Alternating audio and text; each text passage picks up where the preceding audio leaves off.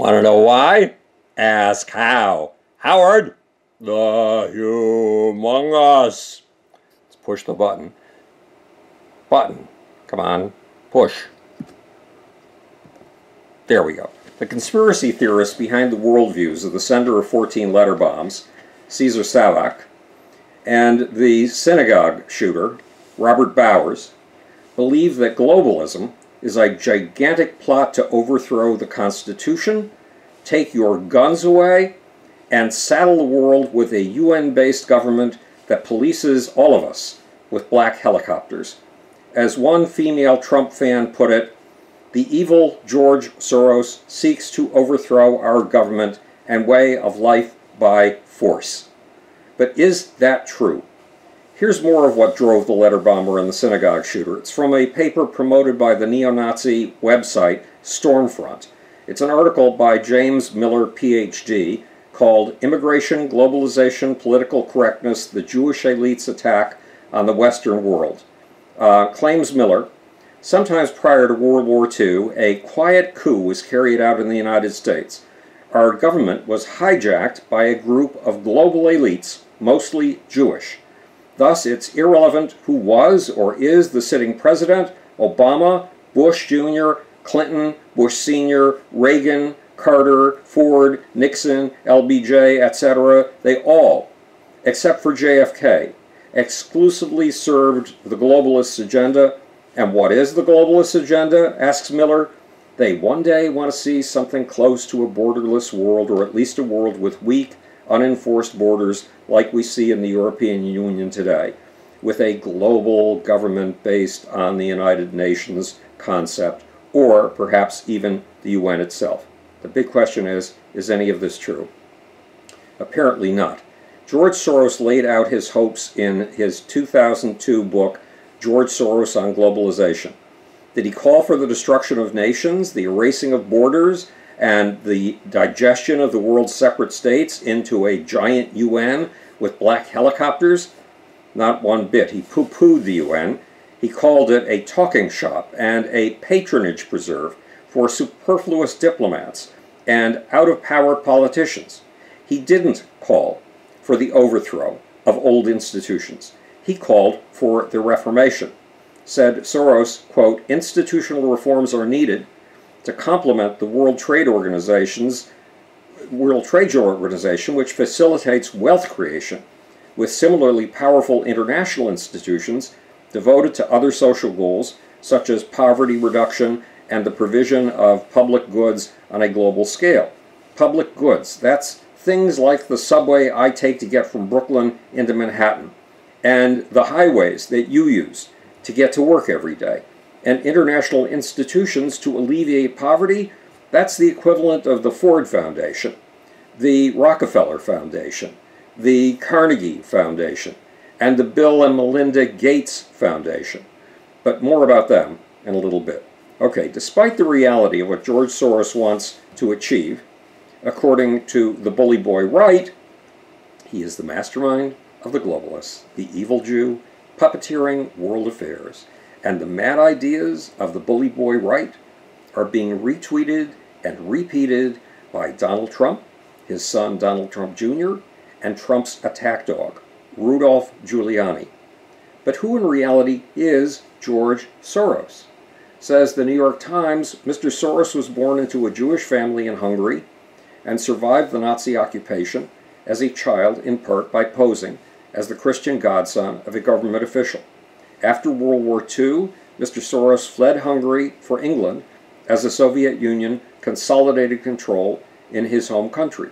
He worked as a waiter and a railroad porter and studied at the London School of Economics, where he was deeply influenced by the theories of an Australian philosopher who taught there, Karl Popper.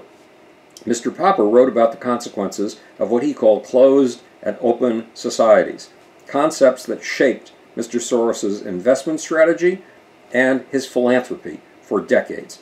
Here's how the Encyclopedia Britannica explains closed and open societies.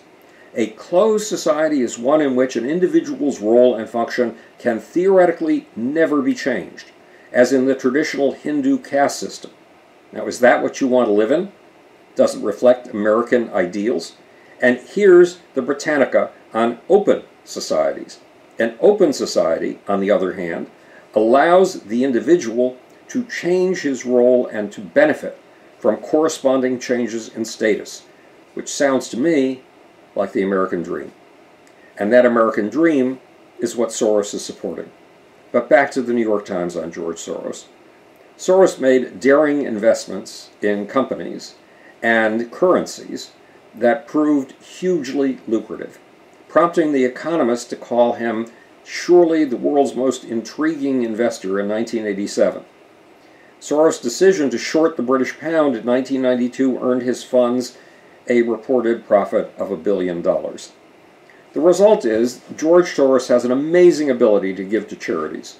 Says the Times, Mr. Soros and his foundations supported groups and individuals seeking to bring down communism, including the Solidarity and Charter 77 movements in Poland and Czechoslovakia. The leaders of both groups would later lead their countries in the post-communist era. The Times goes on that Mr. Soros has given his main group, the Open Society Foundations, $32 billion for what it calls democracy building. Those are efforts in the United States and around the world. Now, $32 billion, that's one of the biggest charitable undertakings in human history.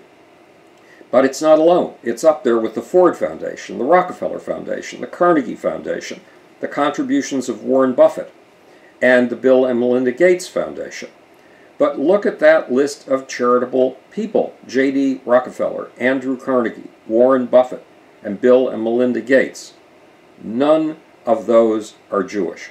Only one Jew, George Soros, has managed to rise to their level. Now, have any of these people erased governments and established a new world order? Not quite. What's more, when it comes to the politics of the United States, according to the New York Times, George Soros has only contributed roughly $75 million over the years to federal candidates and committees. By contrast, the right-wing conservative Koch brothers, who we love to demonize on the left, and their network of billionaire donors, they've spent roughly $2 billion in the last decade or two on influencing political outcomes, 25 times as much as George Soros. Nonetheless, there is a shit-throwing war right now about globalism versus nationalism. The president has declared himself a nationalist and has driven many of us on the left into a frenzy. But there should be no battle between globalism and nationalism. We need both, nationalism and globalism. Thanks to globalism, 2 billion people have been lifted out of poverty in the last 20 years. Thanks to globalism, cell phones from Finland, China, Taiwan, Japan, and South Korea are raising the standard of living in Africa. The smartphone revolution has been incredibly global. It's a planet-spanning competition between Nokia in Finland, Apple, most of whose phones are assembled by Foxconn in Zhengzhou, China, 50% of them, Samsung in South Korea. The laptop computer revolution also came from global collaborations. The very first laptop, the TRS-100, was sold and branded by America's Radio Shack and built by Kyocera in Japan. The next laptop computers to dominate the market in the early 1990s came from Toshiba in Japan. What has seeking to manufacture in the lowest paid and highest work ethic labor markets meant for you and me? We can afford smartphones and laptops. And spreading those devices to almost every American has been the soil and fertilizer in which the seeds of some of the world's biggest businesses have grown. American businesses, employing roughly half a billion American workers. Google, Facebook, and Amazon, astonishing businesses that have changed our lives. Then there's the success of the biggest brick-and-mortar retailer in America, Walmart, a company that employs almost 2 million Americans. Wait, I was wrong. The combined total of Facebook, Google, etc. is about 500,000 people. But Walmart made its money through a combination of globalism and localism, nationalism. It sourced most of its products from China used its massive financial leverage and penetration of the American market to bargain down Chinese prices and enabled lower-class working Americans to buy things they couldn't previously afford. Walmart lifted the quality of American lives, probably including your life and mine. And I don't know about you, but Amazon has increased my powers of choice, affordability, and quick access enormously. In 5 minutes, you can read a recommendation of a product from a friend or a scientific study, Google it, decide whether or not it sounds useful, price versions of it on Amazon, read reviews, and have it in 3 to 4 days, sometimes 2. From my seat at the Chocolateria, the cafe where I do all of my work, I write my books, I can find a succulent-sounding new book and have it downloaded to my 2 Kindles in literally minutes, which means that you and I are purchasing from an American company that employs roughly 400,000 of our fellow Americans. An American company whose founders' space efforts could make sure we are still the leading country in the next decade or 2. Meanwhile, a global economy does more than lift the quality of your life and mine and give you new powers. It has lifted the Chinese from starvation to the second largest economy on earth, which means that the ordinary subsistence farming Chinese person has been lifted out of poverty and turned into an affluent middle-class worker in a big city. Now, all measures indicate that people are happier, healthier, more prosperous, more productive, and more creative in cities. What's more, according to a 2010 Federal Reserve Bank of San Francisco report, approximately 35.6% of all clothing and shoes sold in the United States were actually manufactured in China, compared to just 3.4% made domestically in the USA. Now, what has that done for you and me? When I was a kid in the 1950s, once you had a pair of shoes, you stuck with them until they wore out. Shoes cost too much to have a stack of different shoes in your closet. Today, you and I can buy Skechers, Nike, Adidas, or Florsheim's for a modest price, try out different models until we find the few that fit our feet, our walking style, and our moods. And in poverty-afflicted neighborhoods, teenagers can sometimes show off new, astonishingly designed shoes nearly every day. In other words, globalism has given us what we mistakenly called mindless consumerism. Is there a value to mindless consumerism? You bet.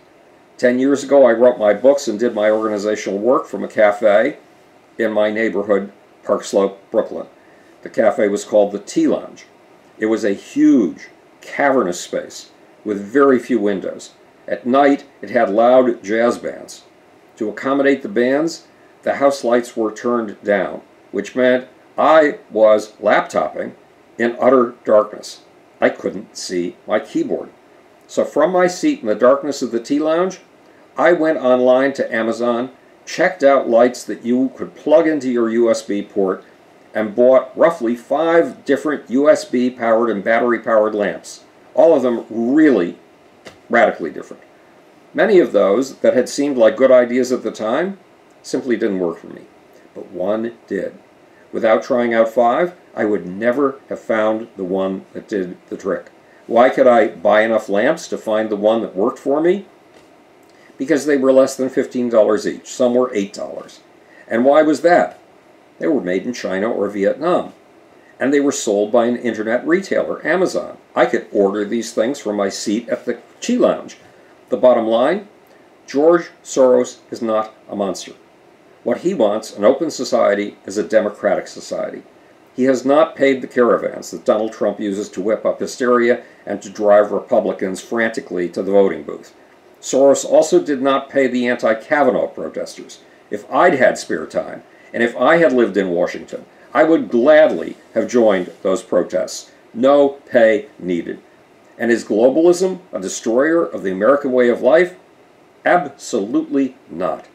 Without a global economy, you and I would be stripped of many of the tools we take for granted, including identity tools like a choice of the 15 or more shirts in our closet.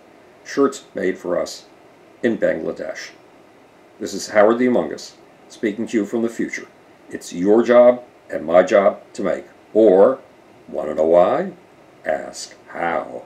And now, for that sleazy, slimy, seditious, undercutting, confidence-destroying little off-button.